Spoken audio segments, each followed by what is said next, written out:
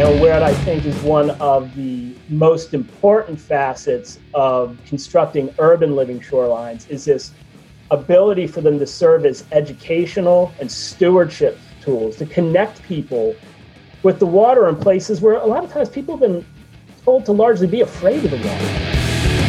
You are listening to Urban Wildlife Podcast.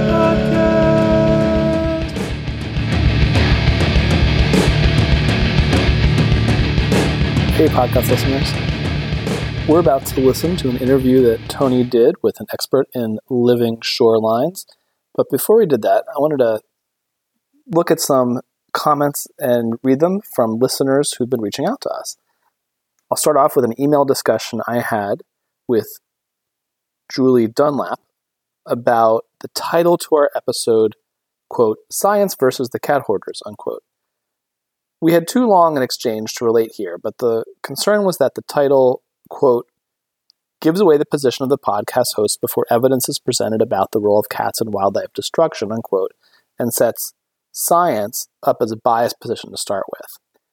Julie also recommended we discuss challenges harmonizing multiple uses in public green spaces with conservation goals, in particular, mountain biking in nature reserves and that sort of thing. This is a hot topic in Philadelphia parks and frankly a bit of a trigger for Tony and me, so perhaps we will tackle that in the future. Thanks, Julie, for writing us.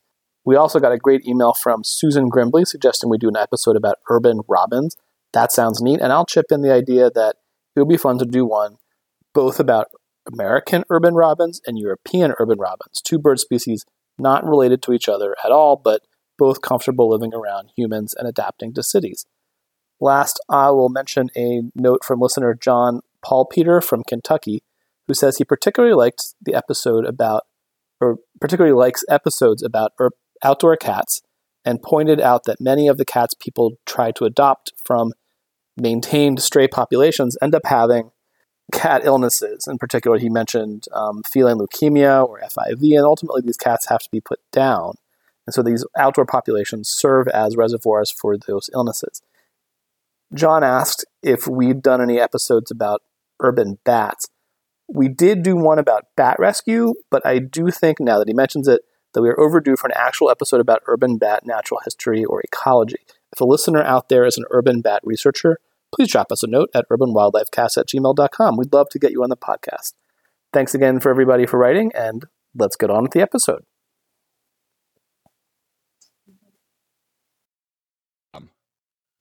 I'll tell you what. Hi, welcome to, this might be the Urban Wildlife Podcast. This might be Nature's Hype Man, but regardless, it's part of the Wildlife Observer Network. And I'm here with an old friend of mine, Josh Moody. Is that how you like to be called? Or is it Joshua? Josh is fine.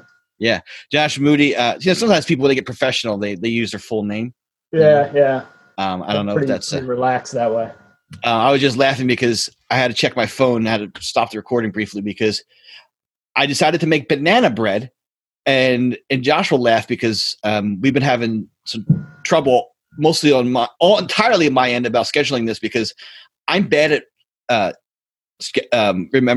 remembering. I have ADD, and I have sometimes bad at remembering appointments, and especially bad when it's such a weird time in society right now where I don't necessarily know what day of the week it is. We had a holiday, so I'm like Tuesday is.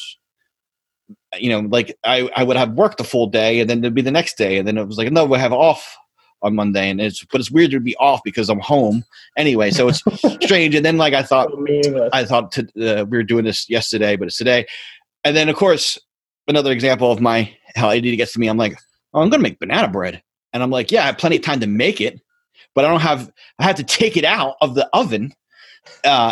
In 55 minutes. So I just had to confirm with the missus that she was getting the banana bread out. Well, if it's a little well done, you can always put a little ice cream on it to help.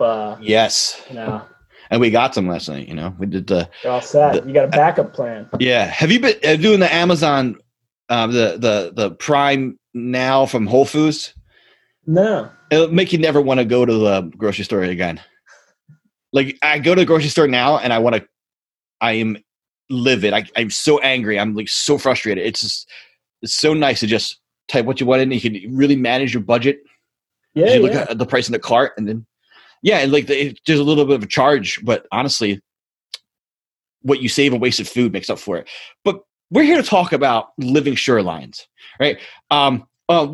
So you're like a pioneer punk rocker in getting academic. I think you were like at least of our crew, of like our generation. So I know Josh from the punk scene. And I think he was like one of the first to actually like go back to school and get academic. And you got a PhD, am I correct? Yeah, I got my bachelor's in biology from Temple. I got a master's in ecology from Rutgers, and then my PhD's from Drexel in environmental science. That is awesome.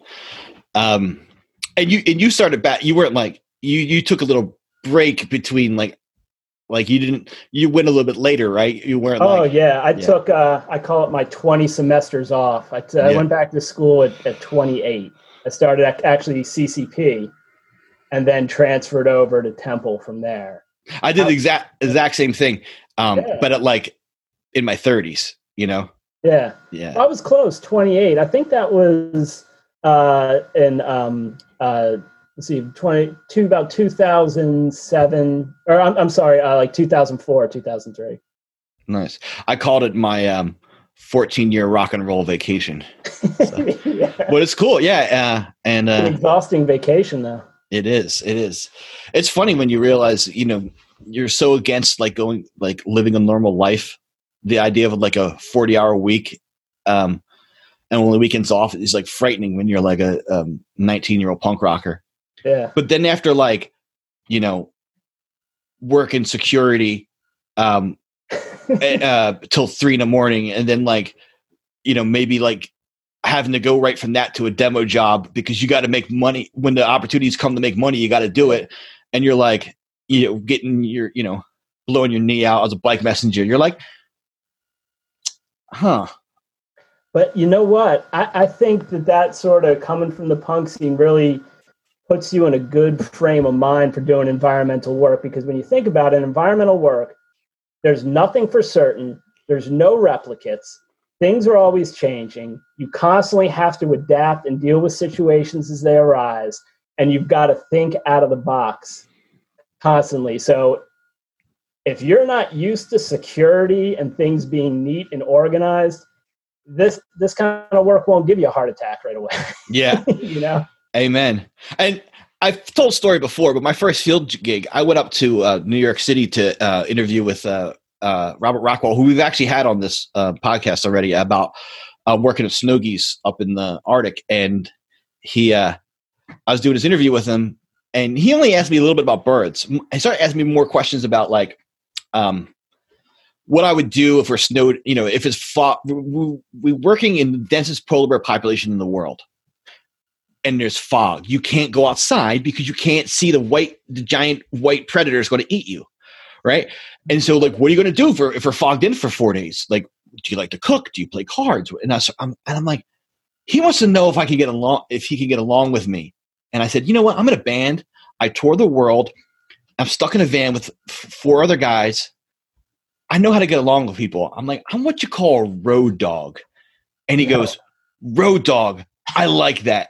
Let's do it. And he took me up there. So it's funny that you bring up the van, because when we interview people and we're hiring people, you know, there's some people that I work with that really focus on the resumes, but the interview for me is the biggest thing. And anyone that I work with who listens to this, I call it it's the get in the van test. Yeah. Because if you can't sit in a room and get along and engage, and you're not going to be able to sit in a van with them for like 5 hours round trip going to field sites, it may not be a good fit. And so that personality alignment, I find, is key to having a really good creative team, for sure.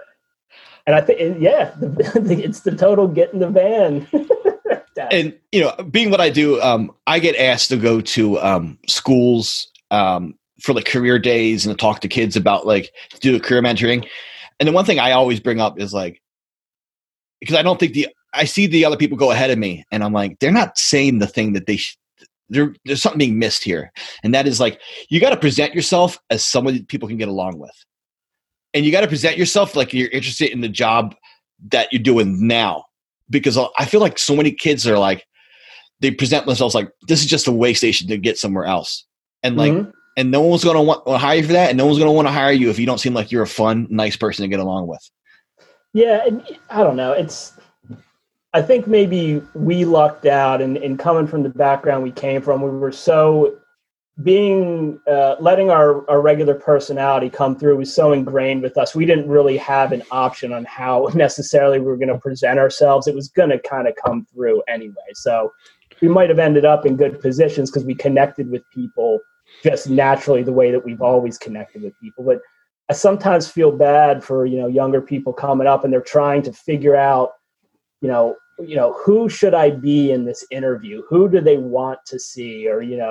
Or, what do I want to project? And I at least I know when I interview people, I at least try to create an environment where we can sort of, break down the walls a little bit and they end up getting comfortable and just, you can start to see that, what they relax into it. And I find a lot of the times when you work with people, because most of the people I work with are a lot younger than me, that, and actually my boss and my mentor, Danielle Krieger's like that too. She just set such a good tone and people became so relaxed that, you could really just get a feel for who each other were. And once people get comfortable in a situation, I think they really do the best and they're the things they're most interested in as well. Yeah. Well, speaking of things you're most interested in, so you do living we're talking about living shorelines, and we'll probably go from there. But let's start with that, and tell us about your organization, and what your main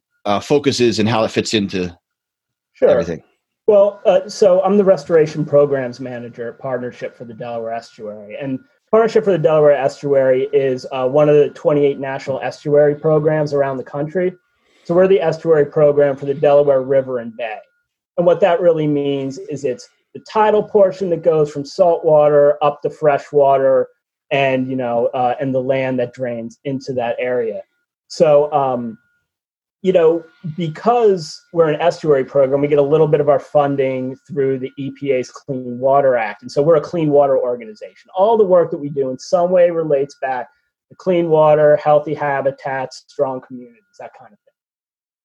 And so when I was at Rutgers University, I was working at a shellfish lab there.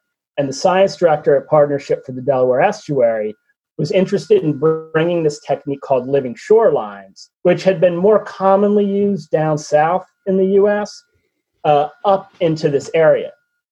Now, I was working at a shellfish lab, and my advisor, Danielle, or my director, Danielle, she's a shellfish ecologist by training as well. And the thoughts that her and Dave Bushek, the director of the Haskin Lab, had was, well, for living shorelines, what we really want to do is figure out a way that we can use the local ecology in this area to take some of the applications of living shorelines that have been used and sort of make them our own here.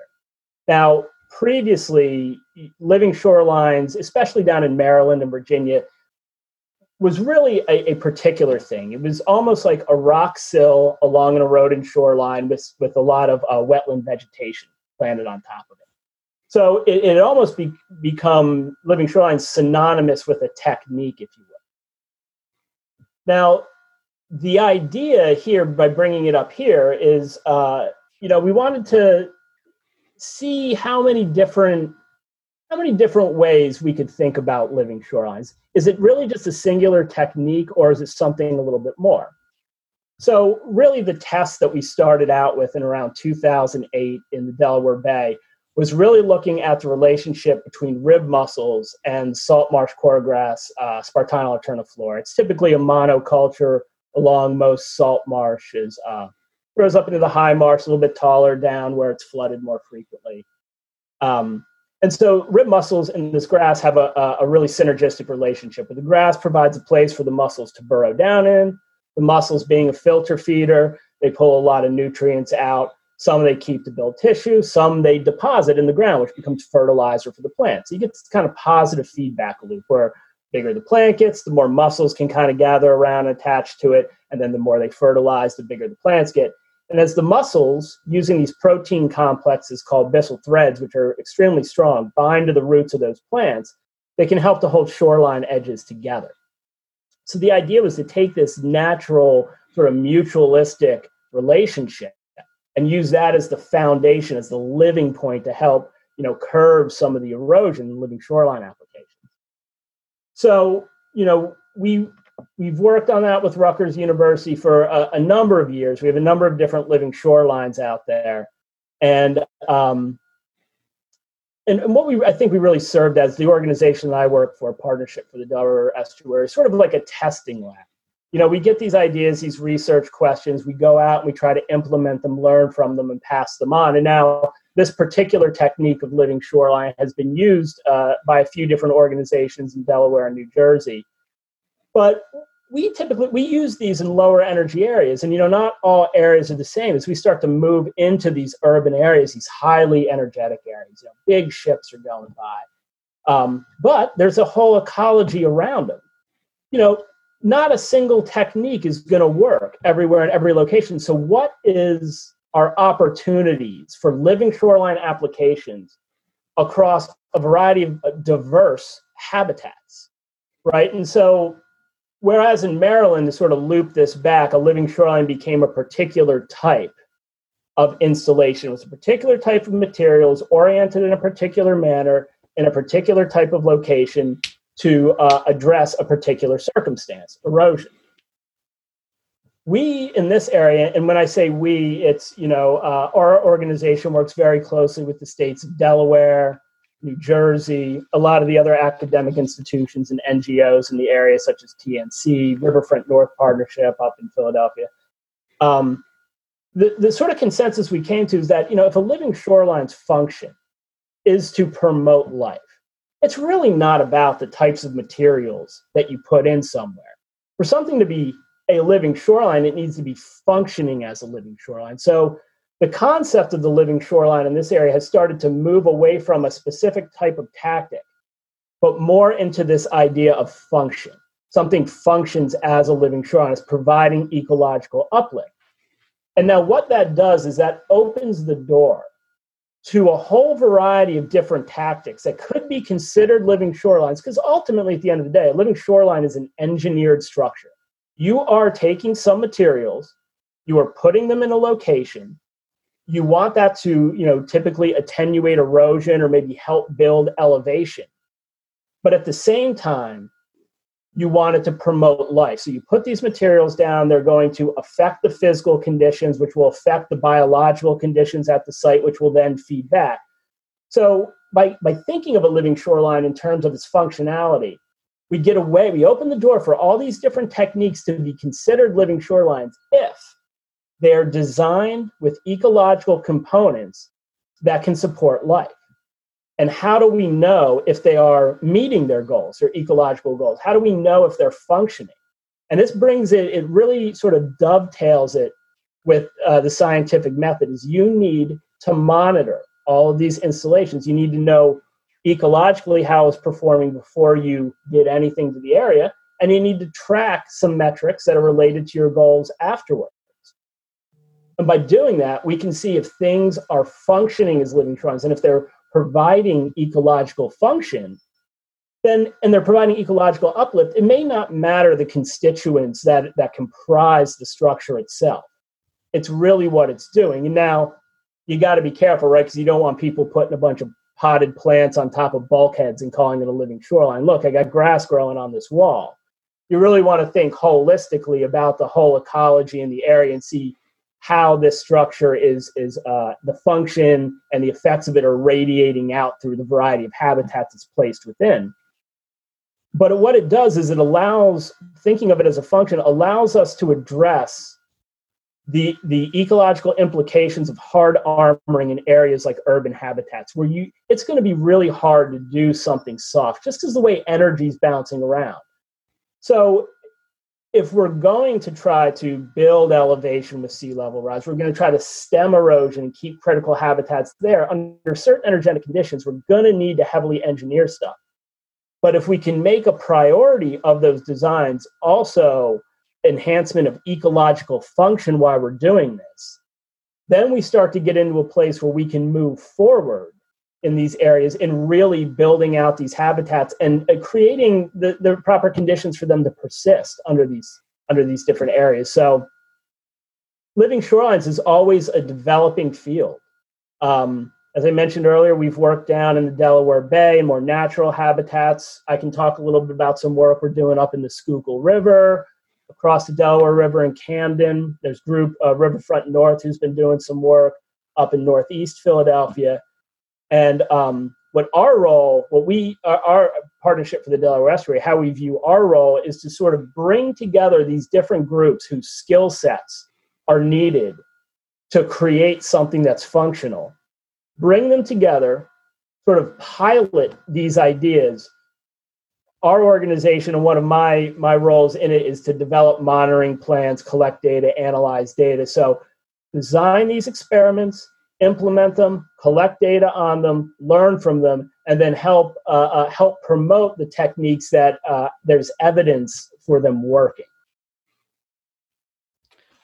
This is really, really cool stuff you're doing here. And could you walk us through some of the, I'd say, ecosystem services that these are providing? Sure.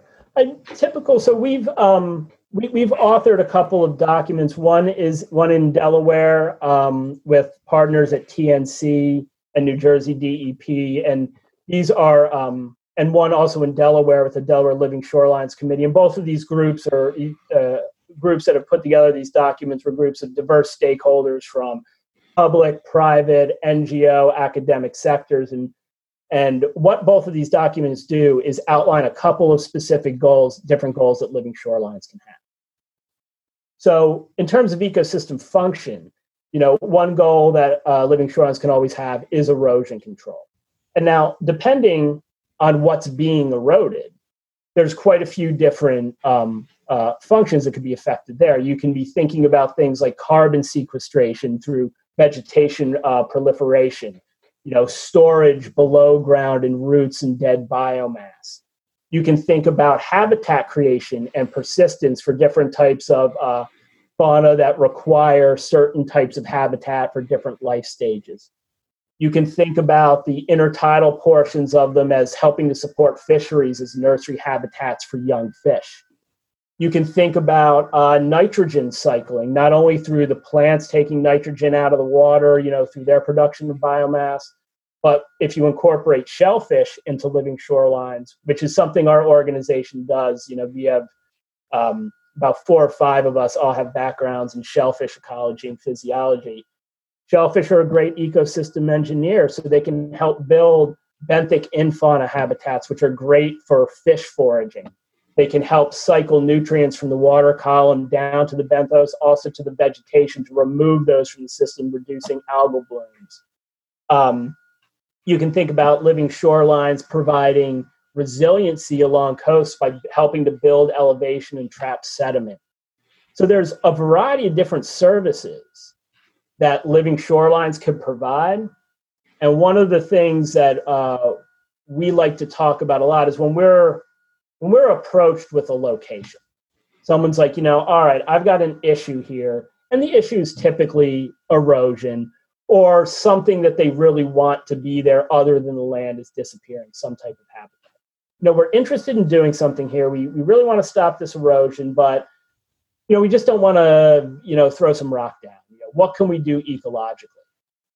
And so what's really important to create a really good functioning living shoreline is to understand the ecological conditions, what currently exists, and what is possible to exist in that area, what would be natural to exist there for that specific site.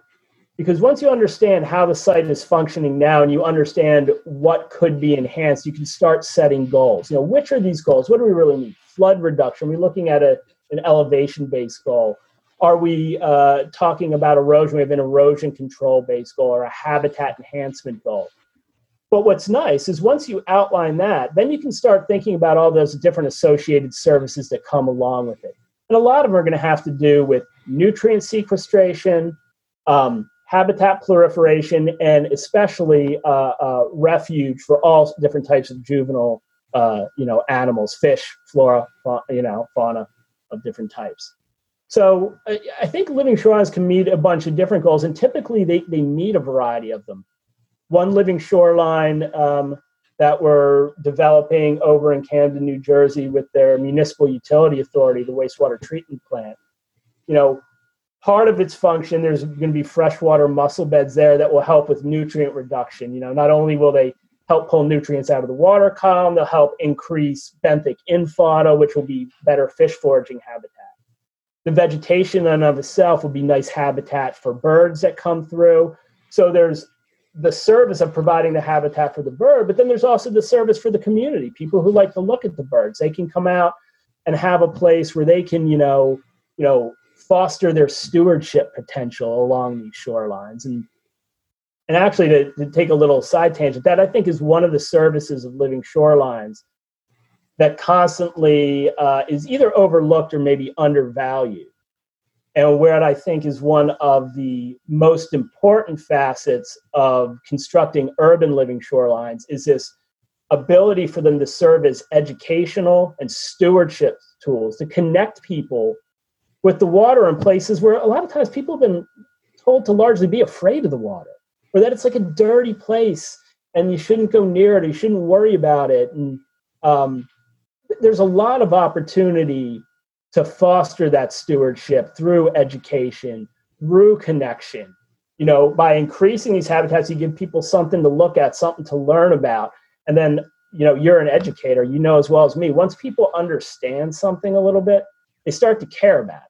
And then once they start to care about it, they're sort of interested in protecting it. So a lot of different benefits, spanning a lot of different topics for living shorelines. Yeah. So this hits close to home. A lot of what you're saying. I don't know if you know this about me. You probably do, but I actually grew up in Northeast Philadelphia. Yeah. I grew up in Wissinoming and then Mayfair, and we would bike down to the river to go fishing, and there's no natural shore. There's like very little natural shoreline on the Delaware, and there's very little natural shoreline on the Schuylkill River, right? So, yeah, like you said, you go down there and there's just no, it's just a concrete drop off, and so in Philadelphia, unfortunately, in Camden as well, which is a city across the river. Remember, not just us listening to this, right? There's going to be people who don't know about Philadelphia. And Camden is kind of like Philly's Gary, Indiana, right? Or like Philly's Compton, right? It's not a suburb. It's a city that's like directly across the river from Philadelphia. So it's just as urban as Philadelphia. It just happens to be in New Jersey. And so I guess because we're an old city, we've developed this. Our riverbanks have been industrialized, and there's very little places you actually go in and enjoy a beautiful view of the river. Right, you go down there and it's just concrete. So I love these ideas of these living shorelines, providing some aesthetic value, which is not to be understated. So what? How do those? One thing I've always been curious about is when you mentioned birds, I assume it's more like herons and like wading, like herons and egrets and those, right? Shorebirds need mud flats. Is there any way to make an artificial mud flat, or man-made mud flat? The problem there is because if they're too static, they'll get covered in vegetation, and then it'll be more like heron habitat rather than shorebird habitat. Is something possible? Yeah, well, I mean, I think there's a couple of things there. And I think one of the main overarching philosophical discussions that constantly happens around living shoreline implementation is typically if you're going to build something somewhere, you're building it on top of something else, right? So you're always involved in a habitat trade-off issue, pretty much. So if you're thinking about, okay, this marsh has been eroding, well, now it is a mudflat habitat. And a mudflat habitat has a lot of ecological service and value to it. So one of the things in thinking about appropriate places to put in living shorelines is you don't want to end up in a place where you're, the robbing Peter to pay Paul kind of thing. We're going to vastly reduce one habitat in order to promote another one.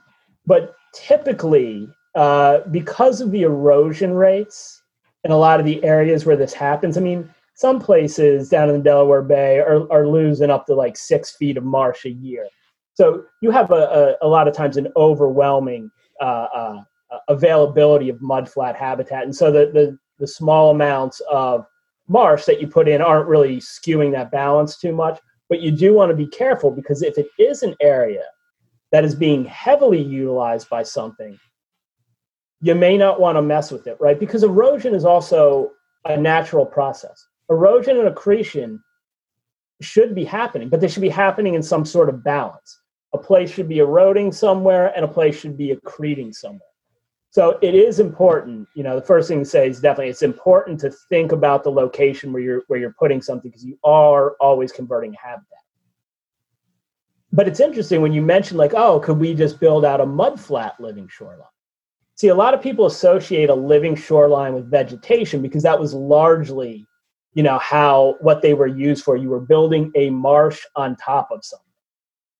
But if we start to think about a living shoreline as a measure of function, all we're going to be doing to make it a living shoreline is you are doing something to the area, installing something to create some sort of ecological benefit that could persist. Now, when you think about flooding in an area and you think about water getting into areas, one good way to keep water from getting into areas is to build a hill. It takes a lot of energy for water to go up a hill. It typically would rather spread out than go up. It needs pressure behind it. So one of the types of things that we've been talking about working with is this idea. So you might build a vegetated portion of your living shoreline, but then out in front of it, you may want to be augmenting the slope, right? You're going to keep it a mudflat habitat. You still want it to be underwater, but you want it to sort of keep water at bay. But that mudflat itself can be part of that living shoreline. So I think building unvegetated slopes would most certainly be a component. And as we get into, these larger living shorelines, a lot of the pilot projects that have been done, are pretty small, 80 feet, 150 feet, 200 feet. There's a lot of proof of concept. But as we start as a region getting into these bigger, larger designs, which is the direction that we're going in Delaware and New Jersey for sure, and Pennsylvania is starting as well, is what we're going to see is a living shoreline is really, if it's along a greater stretch, is going to be a whole suite of sub-tactics.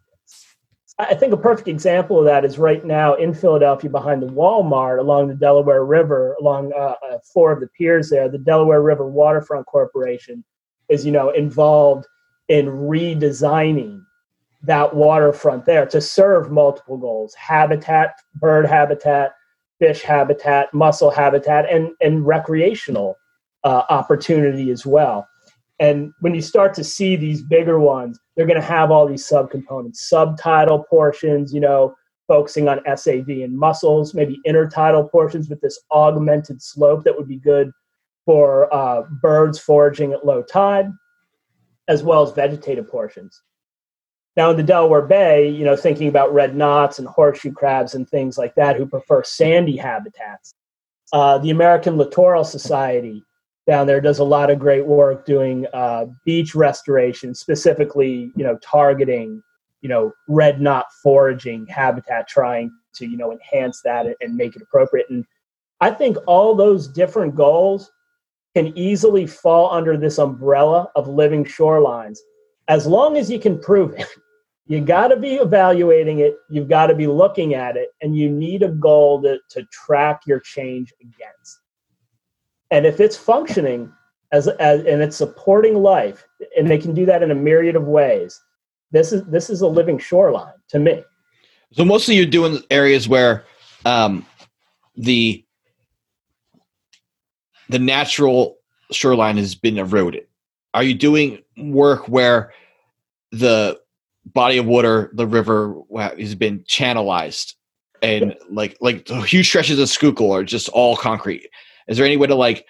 I know I've seen some like floating like structures. Are they considered living shorelines, or is there any way to like, I'm thinking like shorebirds, whatnot, migrating up over Philadelphia, like some of the areas that are protected would be along the Schuylkill or the Delaware or like East Park Reservoir, which but the banks are too steep or concrete. So is there any way to like mount something that could provide that kind of habitat, or is that out of the scope of what we're talking about here? No, I think it's within the scope, and I think this is a new area, and I can talk about two specific projects.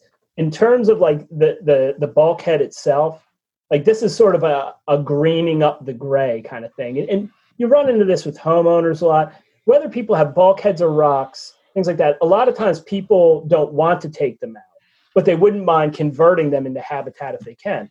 But also in certain places, it doesn't make any sense to take them out because, you have critical infrastructure behind them. You need them to stay there, but what can we do on top of them, in front of them? So directly to augment the bulkhead itself, there's actually some people down in Maryland and some people in Delaware now that are working with these sort of marsh Oregon type of things. It's almost like, how in the backyard of the city you can hang something on your wall where it's got all the different plants. It's like the bio wall and University. But people are looking at different things like that. And that's one method. Whether that itself is a living shoreline or more of the just like, putting plants on gray infrastructure, I think would more fall in a second category. But if you're in an intertidal area where the tide does go out and you have this area in front of it and some subtidal area to work in, you can do something. So the Camden County Municipal Utility Authority in Camden, New Jersey, that we're working with a private firm. We're working with them, and then they contracted to a private firm, Stantec, to design this, and we're the ones that are making sure that it's ecologically sound and helping develop the habitats. This is a giant 20-foot seawall, goes about 1,200 feet, and there's nothing in front of it. Some soft mud, some rocks. It's poor foraging habitat, no submerged aquatic vegetation community. You don't really see anything going on there. So this is one of those examples of having to potentially use techniques that in and of themselves may not be considered green, but because of their presence, you can get this radiating ecological uplift. So the current design for this location is there would be a series of wave breakwaters set out a pretty good distance from this, maybe about 100 feet in front of it.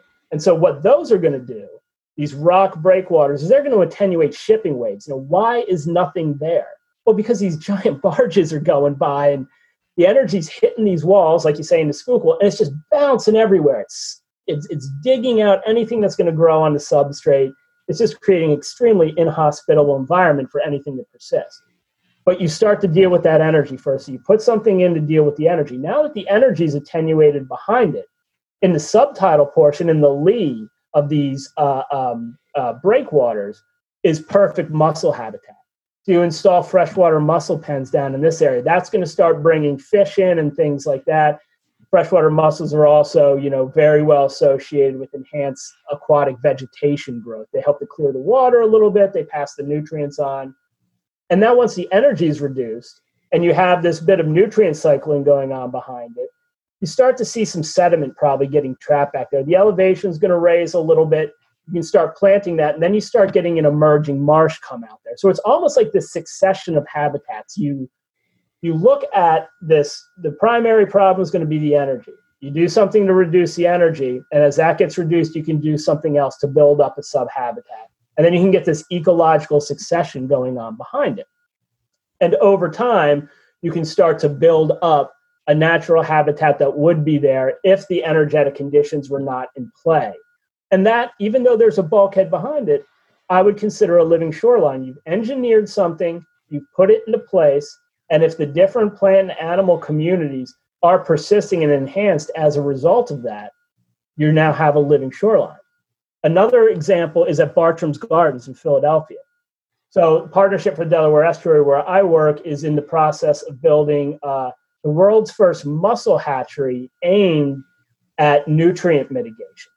So typically freshwater mussel hatcheries are, U.S. Fish and Wildlife runs quite a few of them, and they're there to help propagate threatened and endangered species. But freshwater mussels are one of the most endangered and imperiled animals in America. There's a whole variety of taxa that are more or less gone that used to be natural to this area. But there's still quite a few common species. So at Bartram's, PDE's working with them to build this hatchery there. I think we break ground maybe late this year, early next year, to propagate mussels, to put them out, to filter nutrients, to get removed, to help pull nutrients out of the water. But because of that, we're working on a few different things with that. And so they're in one of those areas, right, where they have the natural shoreline, but it's surrounded by all these seawalls, right? The whole Schuylkill River's armored. So what do we do there? Well, so we're working on a living shoreline there that we're going to start putting in the first components of this summer. The first thing we need to do is we need to see is if we can get the subaquatic things, plants and animals, to stay in place. So what we're using these containers of shell to, again, like a rock breakwater might do, but we're using a little bit more of a natural substrate, or I guess rocks are natural, but a little bit more habitat friendly. Shell, has all those little, holes and pathways through it that all sorts of little invertebrates and different types of animals can utilize. But anyway, we're going to subtidally put out a series of test structures to see if we can attenuate the energy, stabilize the bottom, and we're going to plant freshwater mussels that we've been producing and growing out from our test hatchery and at a variety of different ponds, Longwood Gardens, Winterthur, Delaware. We grow these mussels out, and we're going to put them out there. Once we can get the subtidal area a little stabilized, we can get some mussels in there going, then you start moving landward. But it's all about dealing with the most imminent condition that's causing the most problems and then working in a succession. So at a place like that, you wouldn't want to throw in a bunch of plants right away because the energy will just overwhelm them. So we start with that major problem. We start to attenuate that.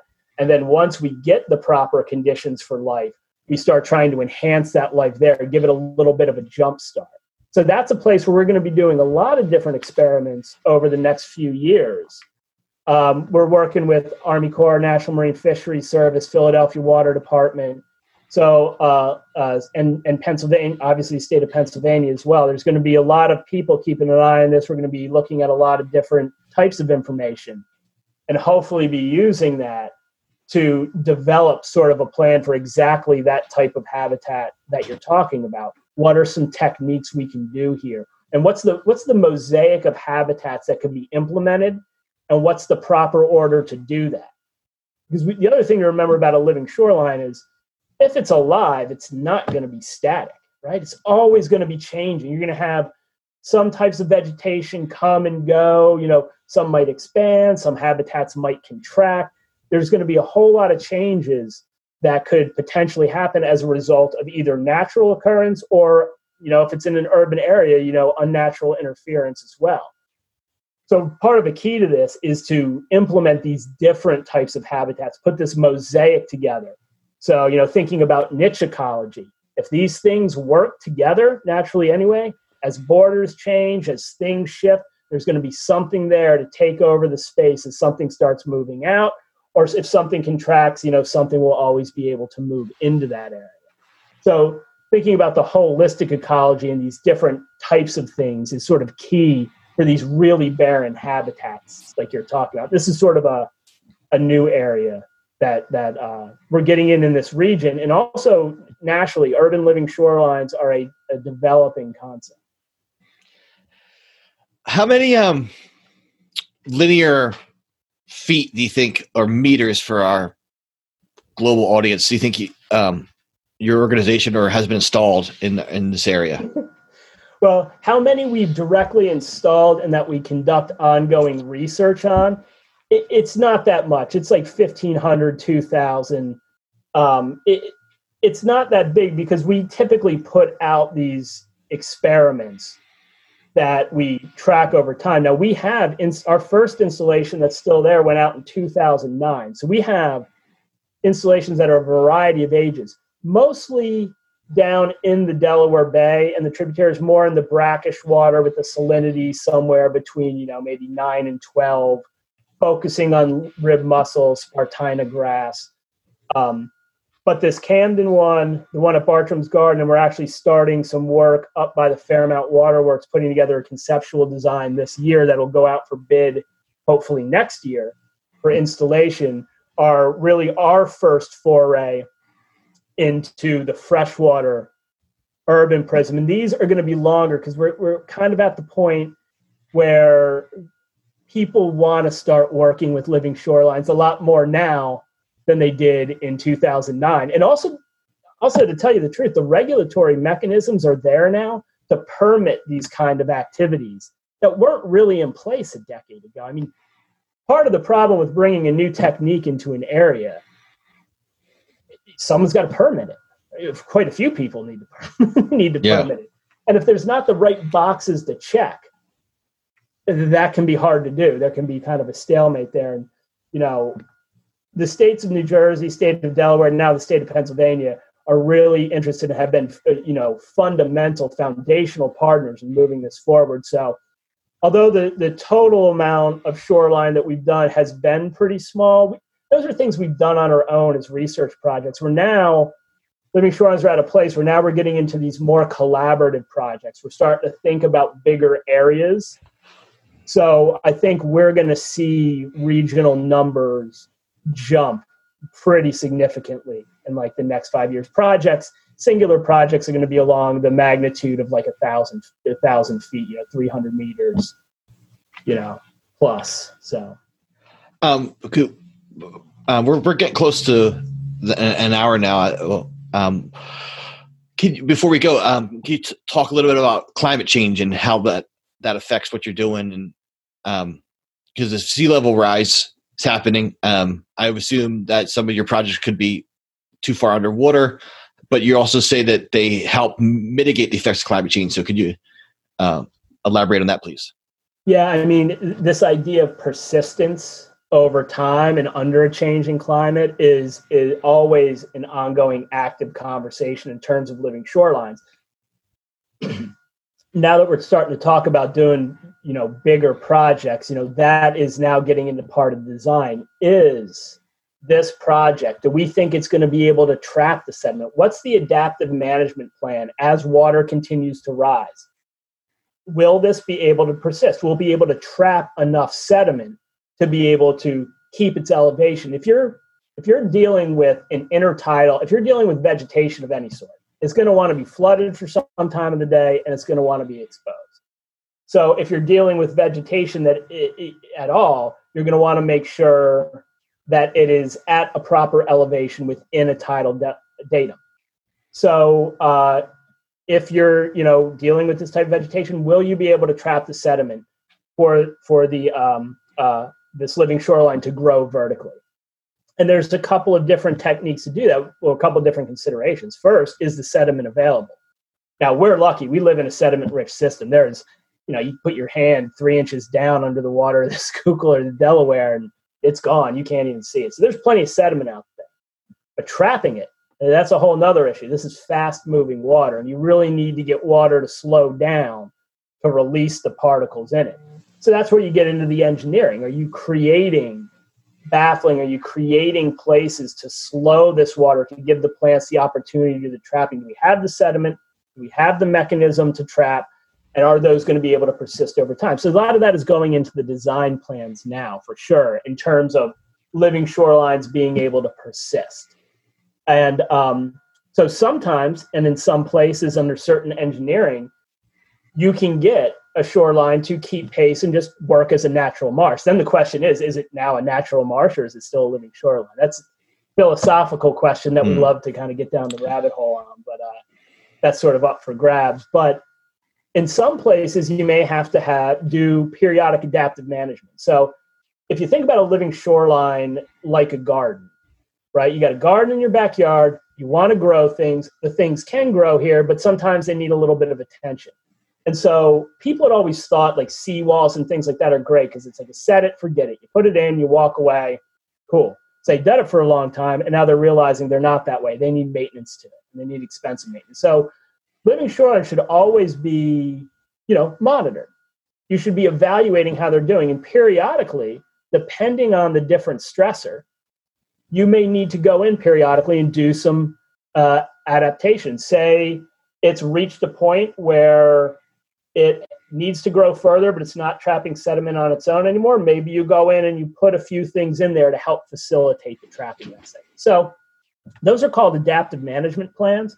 What are we going to do when something starts going haywire? And nowadays, every living shoreline design that gets permitted should have one of those. There should be benchmarks that you're going for, should be monitoring to see how you're tracking to them, and what are you going to do if you don't. Now, as living shorelines are like sort of an emerging field, we're one of the groups that advocate for adaptive management plans, monitoring plans. It's not always required, but I think the regulatory agencies, both federal and state, they're having the active conversations about what sort of level should be in the statutes and should be required. So adaptive management, living shorelines might be able to do it on your own, but you should probably watch them because you may need to go in and tend them a little bit. In terms of mitigating the effects of climate change,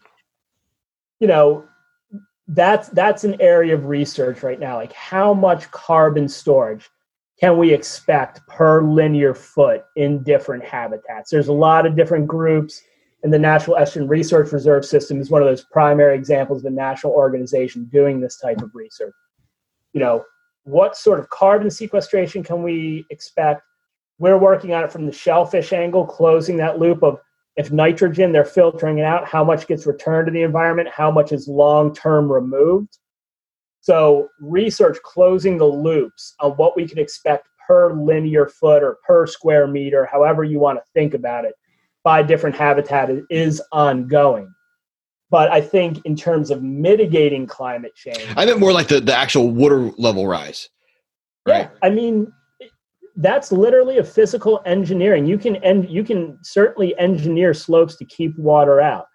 And if you're building in a place that you're trying to mitigate flooding, you just want to keep your eye on it. Make sure if it's trapping sediment and growing with sea level rise and keeping pace, it's good. If it starts falling behind, you might want to get in there and help facilitate trapping a little bit of sediment. So that's going to be an elevation issue, or maybe a hydrologic issue. If water's getting in, can't get out, or so much water is coming up in a river, it's pushing its way in. So hydrostatic pressure, that could be an issue too, but we haven't really seen that consideration yet. Well, one final question that I have, and you might be the person to answer this. Where does the Delaware Bay actually start? Because the Delaware River basically takes a turn in Philly and then just gets wider and wider and wider and wider and wider. And then at some point they call it the Bay. So yeah. Well, if you wanna think about two physical conditions where you could draw a line, you can think about salinity, and that's pretty close to the turbidity maximum as well, where the churning, you get the most turbid water. But the salinity line is generally around the Delaware Memorial Bridge, based on rainfall each year, drought, things like that. If it's a really dry year, the salt might come up a little further. If it's a really wet year, it might push down a little further too. But I don't know if there's an exact, overall agreed upon answer, but I would probably go with this generally around the salt line and around the Delaware Memorial Bridge. That's where we tend to see the vegetation really start to change. And when you say salt line, is that going from salt to brackish or from brackish to fresh? From brackish to fresh. So yeah, if we think about the salt gradient, obviously down in Lewis, Cape May, right there at the entrance to the bay, we have full salt water, and then it decreases coming up. So that would be the place where we could consider the freshwater habitat. So blue crabs, I see blue crabs in Philly.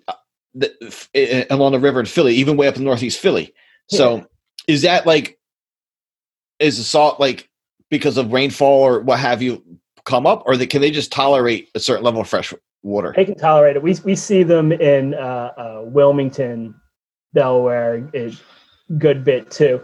I'm like now like mining my brain trying to remember some of the blue crab talks that I've seen, because blue crabs aren't an area of expertise for me, but it is common to see them, and it's not due to the salinity of the area. It's part of their migration or part of their movement that has to do with their life cycle and spawning, things like that.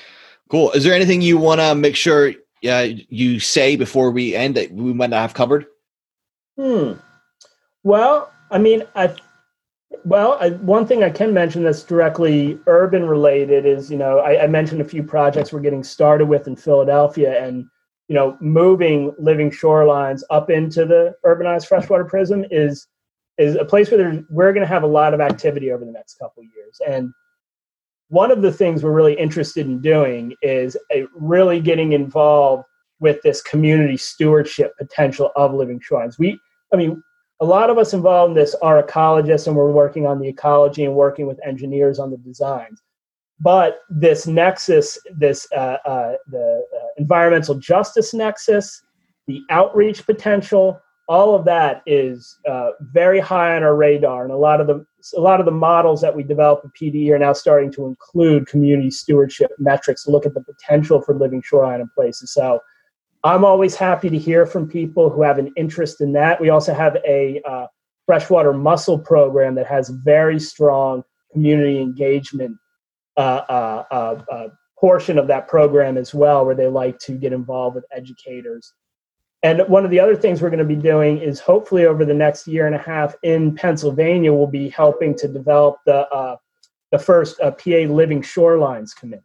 There's one in Delaware. There's basically a group in New Jersey. And now that this work is happening up in Philadelphia and the surrounding areas, we'll be looking to put together a Pennsylvania Living Shoreline Committee, which would comprise a whole suite of different types of practitioners and regulatory agents to keep an open conversation on what do living shorelines mean to us here, how do we see them developing, and how can we partner and pair the right people on the right projects to get the most out of it. So it'll really be a think tank with application for on-the-ground work. So I'll keep you informed when we start doing that. And, anyone who's interested in being a part of any of those things can just get my email address off the Partnership for the Delaware Estuary webpage and shoot me an email. I wouldn't give a call now. I've been really bad about checking my desk phone with the work at home thing, but emails. Well, this might intersect with my actually professional career, because I'm hoping so. Yeah. We were talking about getting some mussels at our facility into College Creek. And I got to tell you another thing, Tony, is that where there is a pretty big gap in the research is this overlap of bird usage on living shoreline. So Sarah Baboulis, who I work closely with on a lot of projects on this living shoreline we're putting in down in the Delaware Bay, we're going to try to implement a program down there where we're doing looking at bird use on them as well. There's been a couple studies, but none of them that I've seen have been real robust. We may contact you about that. But also up in Philadelphia, when we get this Bartram's work going in, which will probably be later this summer, and I'll keep you in the loop on that as well, we've got room in the monitoring plan to look to add additional metrics. So if there's something that in terms of birds, we would love to get that in there. And especially if there's a way for like citizen scientists or community groups to look at these too, we can help develop the data sheets, help compile the information, and do the analysis for sure. Yeah, well, I help coordinate breeding bird surveys in Philadelphia green spaces, so we could do targeted ones for that. That would be great. I could do a lot of it myself. I could also get organize a citizen science response to that question. I think that'd be great. It also sounds like a good PhD program at some point. I'm saying could be. I'll tell you what, if people coming up in academic environments right now are thinking about going back to grad school, there is a lot of questions around living shorelines, a lot of ecological questions, a lot of engineering questions, and a lot of community nexus questions. There's a lot of work. a lot of room for all sorts of research to be done around living shorelines. And what I think makes living shorelines work so exciting is, like I said, it's, at the beginning of this, there's always, you never really know what's going to happen. You're really getting in on the ground floor of these new techniques, these new ways of thinking about ecology and engineering and people all working together. So I would encourage anyone who's going back to school or thinking about some sort of graduate research project, to consider some application relative to living shorelines, because it's a extremely not only ripe area, but it's an area where there's going to be application after you're done. There's a need for it. And it's an area where you'll see that research likely get used. Negative or positive data. Remember, negative data is great data as well. Yep. Well, fantastic. I think that's a great place to end on it. I'm glad we got to connect. I look forward to linking up with you in person at some point. Everybody, how can people look at your research? What's the website for your organization? I should know that, shouldn't I? I believe it's partnership for the Delaware Estuary.org. And it's it's DelawareEstuary.org. And then on that web page, there's a variety of different drop-down menus. Under personnel, you can get my who we are. You can get my contact information. Under research, you can get information about our wetlands programs, our freshwater mussel programs, living shoreline programs, and also shell recycling. We're involved in shell recycling for use in these projects. So all of that information is available there. Fantastic. And for our listeners and viewers, please like, subscribe, and share on your platform of choice. Please leave us some positive reviews, and you could always tweet at us, PM us on our Instagram, and email us at urbanwildlifecast@gmail.com. Thank you, Josh. Look forward to seeing you soon.